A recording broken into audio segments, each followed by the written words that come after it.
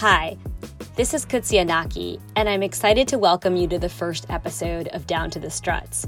Today, we'll listen in on my conversation with Arielle Silverman. Arielle is a consultant who works to promote a fuller understanding of the disability experience. She participates in research and training designed to improve public perceptions and understanding of disability. We talked about what it means to truly understand disability, the history of the disability rights movement, and how much further we have to go to achieve full inclusion for disabled people. I learned a lot from this conversation, and I'm looking forward to sharing Arielle's wisdom with you. Okay, let's get down to it.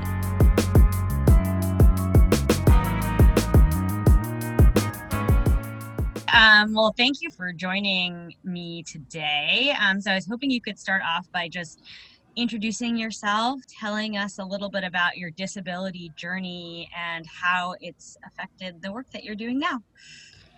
All right. Well, thank you for listening, everyone. My name is Arielle Silverman, and as far as my disability journey, I've been totally blind since birth.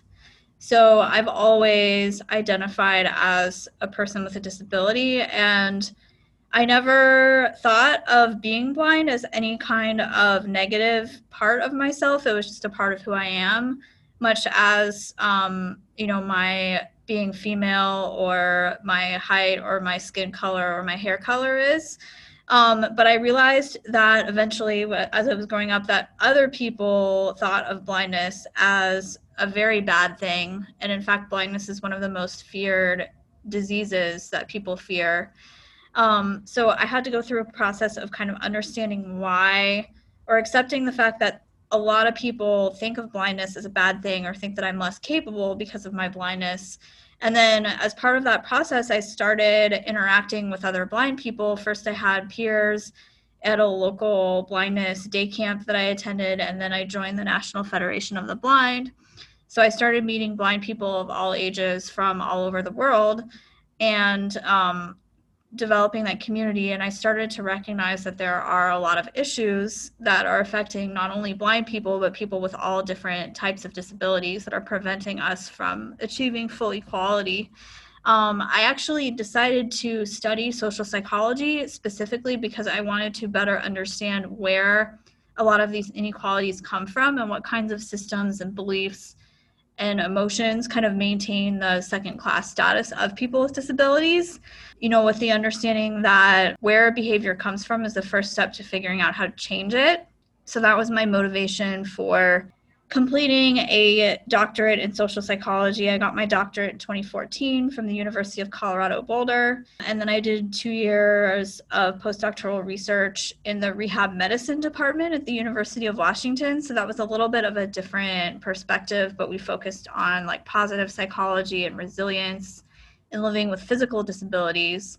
So my work started to expand kind of beyond blindness to other different types of disabilities. And I realized as I was doing this work that I didn't particularly want to spend the rest of my career in the ivory tower talking to other academics. I wanted to talk to people who could actually directly benefit from my research. So I started writing plain language summaries of research to make it more digestible to members of the public. I also started doing trainings kind of locally for groups that invited me to do trainings for them on inclusion, and eventually decided to set up my own freelance business doing a combination of disability-related research and disability-related training. And so that's what I've been doing for the past 4 years since I've moved to the Washington, D.C. area with my husband, is working on different kinds of research projects that involve learning more about the disability experience and then also providing training, especially to nonprofits, but really any type of organization that wants to figure out how to be more inclusive of people with disabilities.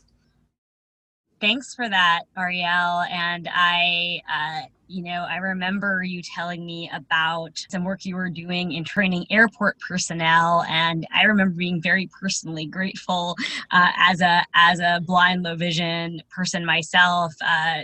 Traveling and navigating through airports is one of the most challenging things, and not because airports are particularly complicated or difficult, but because of the the lack of training of airport personnel and just kind of bad design, which we'll talk about in future episodes. But I remember just being personally grateful for all of that work you were doing to train airport folks about how to work effectively with people with different types of disabilities. So the name of your consulting company is Disability Wisdom.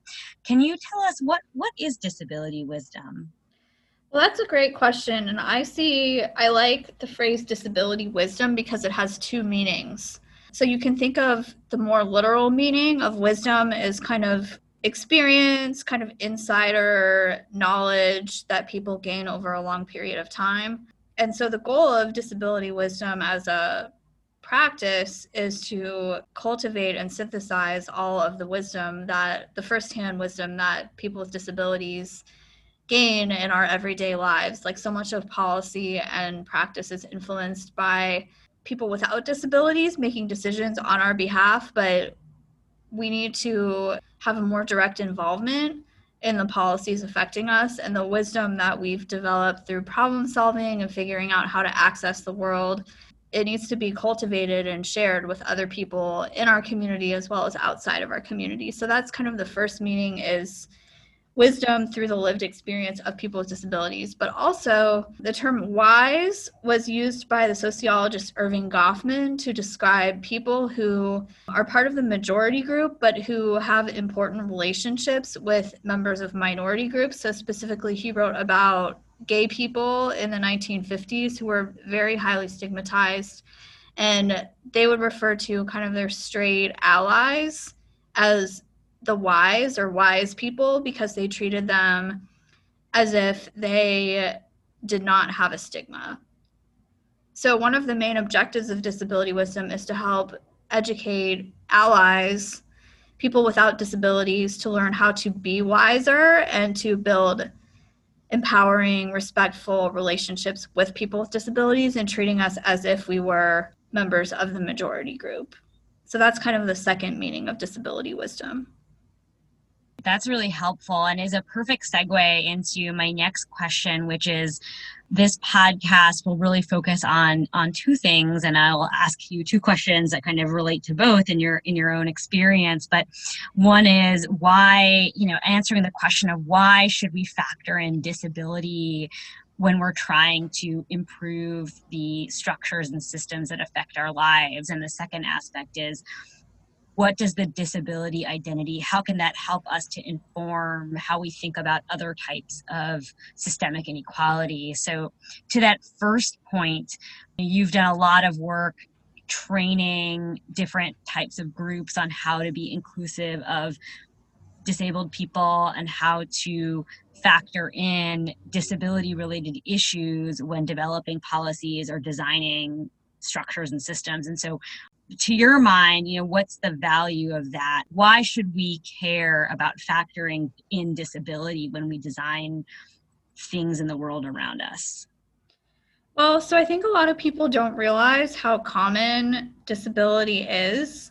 And by some estimates, up to 1 in 4, 1 in 5 people worldwide has a disability. And then, of course, if you factor in all of the immediate family members of people with disabilities, it's a huge percentage of the population who is directly impacted by either living with a disability or being in like a very significant relationship with a disabled person. So, I mean, quite frankly, it's important to care about people with disabilities because otherwise, like, a lot of people get left out.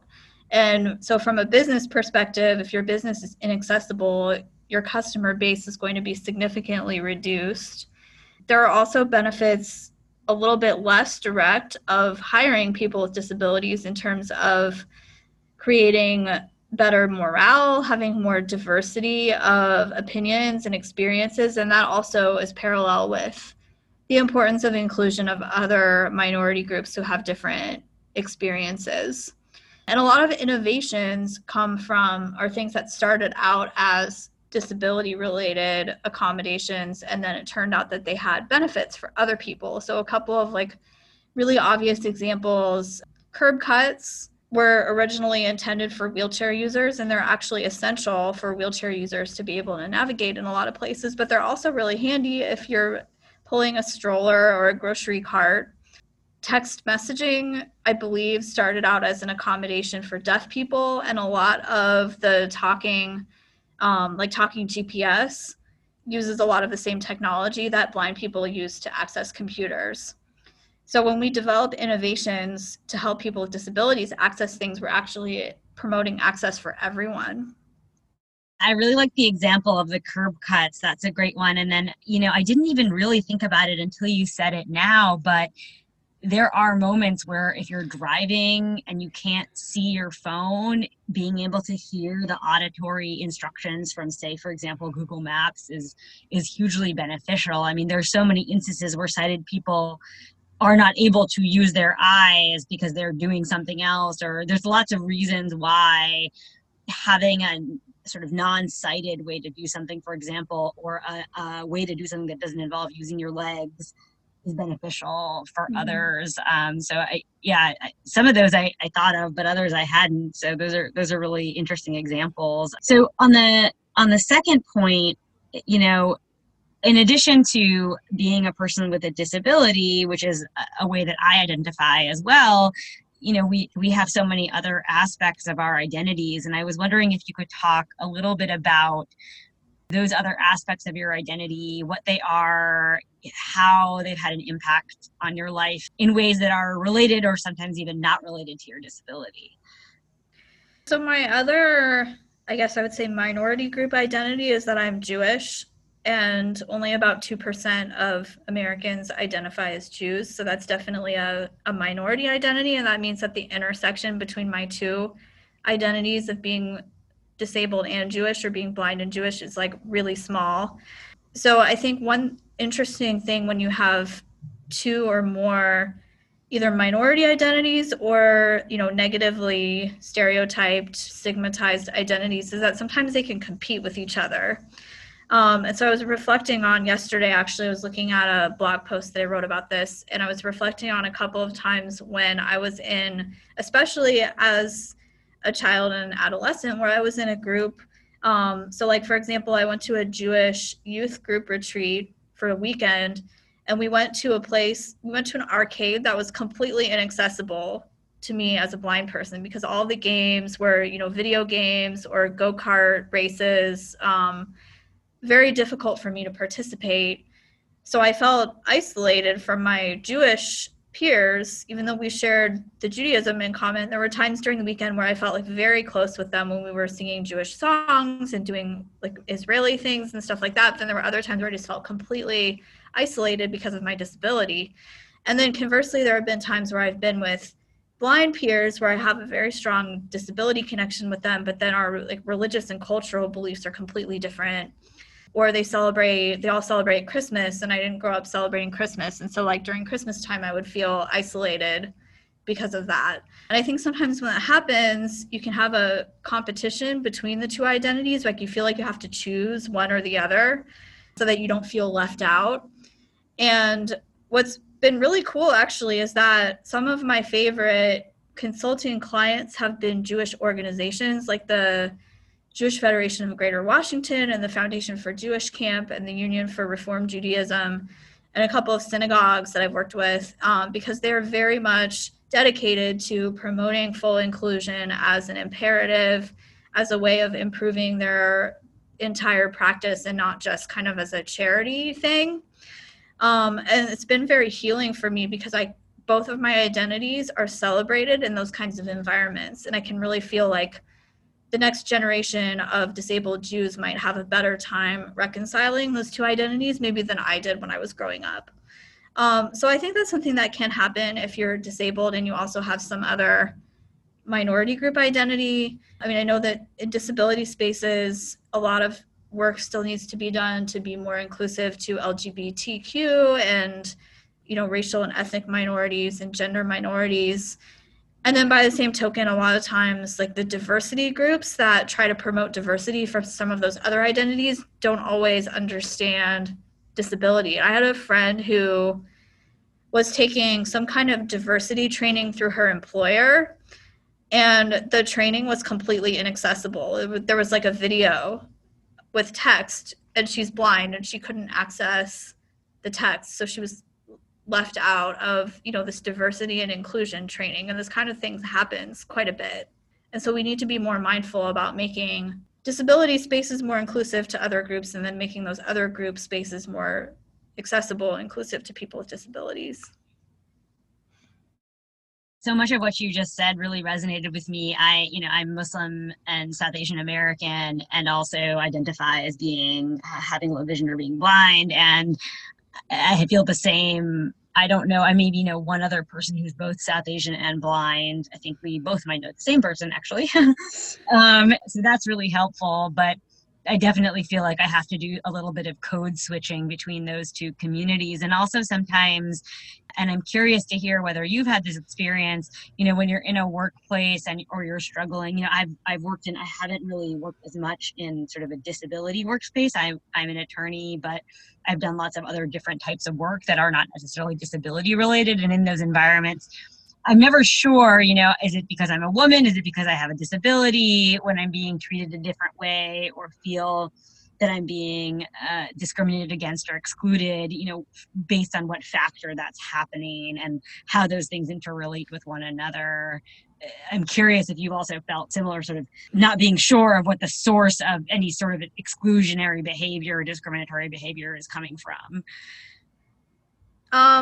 Yeah, the only example I can think of sort of is a little bit different, but I think as a woman, I've definitely been socialized to be more kind of gracious toward people who are being overly helpful and toward men who are being overly helpful. And I think I definitely experienced more of kind of like the patronizing, like grabbing and condescending behavior from men than I necessarily would if I were a guy. A lot of my male friends don't have quite the same level of that kind of interaction. So I think that's one way that the identities can intersect. But I think also like blind men probably have challenges that I didn't have related to like not being accepted in like sports activities, or not being able to drive and not being stigmatized in certain kinds of roles that they might fulfill. So, I think either gender identity can intersect with ableism in interesting ways. Yeah, I think for men who have different types of disabilities, I think they're not complying with kind of the gender expectations of a man in some way, because our concepts of ability are so tied to like what is considered able for like a cisgender white male, which I think is really interesting. But that is a topic for an entire podcast episode probably. So we might have to have you back for that. So I wanted to switch gears a little bit. Speaking of topics that could take up an entire podcast episode, or maybe even an entire series, we could spend a long time talking about the Americans with Disabilities Act. But I was hoping that you might be able to share with me and with the listeners a little bit about what is that legislation, how did it change the game for people with disabilities, and just give us a little background about the ADA. Well, so of course, if we go back a century or two in American history, and a lot of these patterns were duplicated around the world, people with disabilities were often placed in institutions like nursing homes or group homes and not really expected to participate in their communities. And then around kind of the middle of the 20th century, disabled self-advocates started to unify. And it's interesting to look at kind of some of the trends in medicine that ended up kind of increasing the rates of certain types of disabilities, like polio outbreaks in the 40s and 50s, like led to a lot of people who were survivors of polio and were physically disabled were kind of ringleaders of some of those movements. And there was kind of a parallel in the blind community with more premature infants being revived or being saved, but then developing blindness. And then, of course, after World War II, there were also a lot of veterans with disabilities. So the disabled voice kind of changed, and it got louder around the middle of the 20th century, and disabled people started advocating for rights to participate in the community and rights to access public transportation, to get jobs, to go to college. And so there were a couple of laws that were really landmark laws. The Rehabilitation Act of 1973 had some provisions in it that kind of predated the ADA, but that required entities that were receiving federal government funds to be accessible to people with disabilities and not to discriminate against people with disabilities. So like colleges and universities that were funded by the federal government offices, of course, and other sorts of agencies had to be accessible. But of course, that didn't cover a lot of private businesses that disabled people could not access, could not get into in their wheelchairs, or could not access the information that was provided. And so there was a lot of additional advocacy to bring about the ADA in 1990, which basically requires any entity that is serving the public, and there's some exceptions, like religious organizations often can be exempt, but most of what we would consider kind of businesses or service organizations that are serving the public are required to be accessible, to provide reasonable accommodations. So that means, for example, if I go into a grocery store, I can't find the items that I need without a sighted person who can read the labels. So the store has to make a reasonable effort to accommodate me by providing a staff member to help me with that, instead of saying like, no, you need to bring somebody with you. Of course, also a lot of businesses had to make structural changes so that people with mobility disabilities could access them. And discrimination is also prohibited on the basis of disability. So this kind of extends other civil rights laws that protect racial, ethnic, sexual, gender minorities from discrimination are now extended to disabled people. So employers can't say, we won't hire you because of your disability. Service organizations like child care centers can't turn away a disabled child merely because they have a disability, and so on. Now, of course, there's a lot of limitations of the ADA, which I think is the next question, but in theory, the ADA is meant to prevent discrimination on the basis of disability. So that's really an interesting background, and thanks for kind of summing that up. There's so much in there, but you distilled it in a really succinct way. So I really appreciate that. So essentially what you're saying is the ADA made sure that disabled people had to have access to the things that able people have access to, right? So now, fast forwarding to today, and I think we're having this conversation in a lot of other contexts just around the country and the world.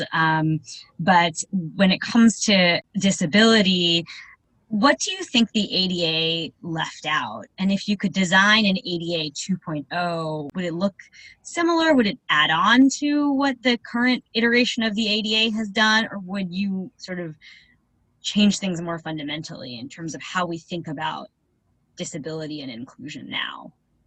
Yeah, so I'm not a legal expert, so I'm not sure how many of these things are necessarily things that can be added to the law, or if it's more a question of what changes require fixes other than legislation. Because you can say legislatively that businesses have to be rebuilt for accessibility, which has not happened to the extent that it should if the law were properly enforced. You can use legislation to ban discrimination on the basis of disability, but it still happens a lot.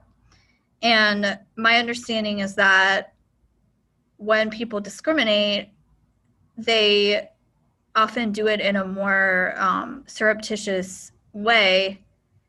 So it's harder to identify that they are discriminating on the basis of disability. So pre-ADA, someone would just say, oh, you're blind, you can't do that job, sorry, better luck next time. Whereas now, an employer might not say that, but they might say, oh, we've already filled the position, or we're not hiring for this position anymore. And in fact, they are making a discriminatory judgment. There are also cases where language will be written into the job descriptions, basically saying that ability is an essential function of the job, even if it's not. And that's a way to kind of get around the ADA. So a couple things come to mind. One is I think the ADA sometimes kind of scares people more than it actually creates reform. So, for example, employers are not permitted to ask questions about disability in job interviews. And it's understandable why that provision is there because it helps to prevent kind of blatant discrimination. And of course, applicants have a right not to disclose if they have disabilities, but sometimes that prohibition, I think, also leads to a lot of assumptions being made about disabilities. So the employer isn't allowed to ask any questions, but they feel uncomfortable, they don't know what to do, and then they end up just not making the hire. And so I wonder if there can be a way to allow dialogue to occur between an employer and an employee about disability related needs without having to go through a lot of bureaucracy on the part of the employee so that some of those misconceptions can be resolved. I think the main issue is that prejudice is still going to exist. We can pass all the laws in the world, but people are still going to have prejudices and they're just going to find more creative ways to act on them. So I think we need to approach, I don't know if we need kind of a companion process in addition to the ADA, but in addition to banning discrimination legally, we need to find a way to educate the non-disabled public about disabilities. And it really kind of amazes me, for example, how many parents have a disabled child and just have no idea what to expect and are just shocked and surprised that they had a disabled child. And if they had been kind of educated on how common disabilities are, how normal they are as a part of society, and, just basic principles of inclusion, the parents wouldn't be so overwhelmed. Employers wouldn't be so overwhelmed when they're confronted with disabilities. So I wonder if even making some kind of universal disability education in high school curriculum or in the college curriculum, I think ideally in the high school curriculum, because a lot of people who don't go to college still might end up having a disabled child or having a disabled person want to work for them. But we need to get the education more systematic, and we need to have it be run by people with disabilities so that people can let go of a lot of these automatic, implicit kind of discomforts that they feel about disabilities. If I think about it, in school, you learn about the civil rights movement and you learn about the women's rights movement, and the disability rights movement was a movement. It was quite an extensive movement, but we don't learn about the ADA in school the way we learn about the Voting Rights Act. I don't know if you had that in your curriculum. I don't even remember when I first learned about the ADA, but I didn't learn about most of the disability activism until I was in college, and most of what I initially learned was blindness centric because that was information that I sought out about blind people. And I didn't even know that there was this whole cross disability movement until fairly recently. I'm a person who lost their vision later in life and was raised by an entirely, my entire family is sighted, and there's no one else in my family that has the condition that I have that resulted in my vision loss. And so I really was sort of not acclimated to a lot of this. I got rehabilitation services through the state where I lived, but didn't come to this until much later in my life either. So I think for the two of us, that in and of itself is sort of interesting. And as someone who is a lawyer themselves, I'm a lawyer by training, and I would agree with you wholeheartedly that it's more than laws and it's about cultural shift. There needs to be legal protection, but also a cultural shift for things to really move. And so to that end, I'm curious what you think about, what do you view as sort of the difference, if any, between accommodation and inclusion? Because accommodation often, in my experience, and I'm curious to hear about yours, has often been about, here's a separate way for you to do something, and it's not exactly the same, but it's a way, and it's, less, it might not be as good. It feels a little separate but equal. Or separate but not equal, I guess, in a way. And so, for example, if you have a structure and there's stairs going to the entrance, but the wheelchair entrance is in like a really inconvenient location, yes, you've provided access to the building, but you've sort of put the access in a place that's difficult to get to in the first place, and also kind of segregated from the mainstream use of the structure. So I'm curious whether we have further to go and how we can get from accommodation to actual meaningful inclusion, if you think there's a difference between those two things. Well, accommodation is kind of like a Band-Aid, like it's just kind of temporarily fixing it for one case. And sometimes that's the best you can do in the short term. It's interesting to think about it if the roles were reversed, right? If something were only accessible to blind people, like maybe an audio described movie that was only in audible format, and then say maybe my husband who's sighted wanted to watch the movie with us, we would have to figure out how to accommodate him by adding on some kind of visual component so that he could enjoy it as well as we could enjoy it. And that seems kind of silly, but really accommodation is just making something available to whoever's in the minority of the group. I think whereas inclusion ideally is making something equally accessible to everyone. And so in your example, I think just having a ramp and stairs kind of side by side, or even just having the ramp, would be an instance of full inclusion, or presenting something in a way that's screen reader accessible, that's also visually accessible without having to make a lot of last minute changes for specific cases. I know also with deafness, a lot of deafness related accommodations can be expensive, like ASL interpreters or captioners that require a lot of human capital. But providing something like a transcript of a presentation that's written by the presenter and that's just kind of automatically available for everyone without having to be requested ahead of time, that would be a more inclusive solution to that problem. Yeah, so the idea is thinking ahead, considering those design elements from the beginning of, or at the inception of a project or a design. Right. Be the best way. Yeah, exactly. And the idea is that if you invest a little bit of effort up front, you won't have to go back in later and keep fixing it. Right, exactly. And I think in some instances we're getting a little closer to that, but still have a ways to go in acclimating people. But I think your point about education from an early age and introducing these concepts to people early on so they think about them in their day-to-day life in a different way, in a more meaningful way is definitely a place to start. So I was wondering if there's any other thoughts you had about, what people should know about disability and sort of why we should care about it and why it's important not just to the disabled community, but also to just people in everyday life. You've said a lot about it, but I wanted to open it up to see if you had any other parting thoughts you wanted to share. Well, I think it's just important to keep in mind that everyone has something to offer and everyone has a different set of strengths and challenges. And I don't necessarily like this whole idea of like, oh, we're all a little bit disabled or we all have disabilities. I think we all have advantages and disadvantages in different environments. Everybody has something to offer, and we shouldn't cast aside anyone as being too disabled or too different to be a part of whatever community it is that we're creating or whatever work it is that we're doing. So if you're up for it, Arielle, I'd love it if you could tell folks where they can find your writing and some of the work that you're doing.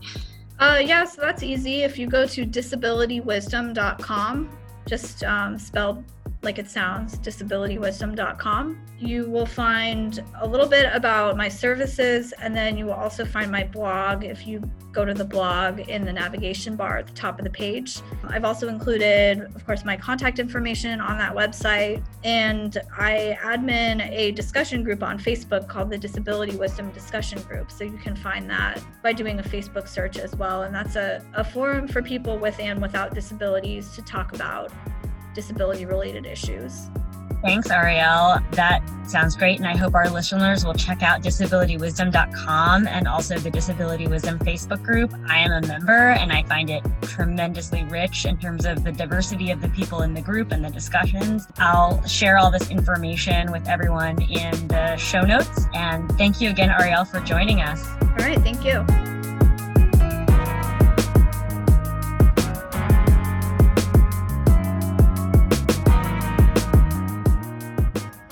Thank you for joining me for the first episode of Down to the Struts. If you want to learn more about the podcast and find future episodes, go to www.downtothestruts.com. You can also subscribe at Apple Podcasts, Spotify, or Stitcher.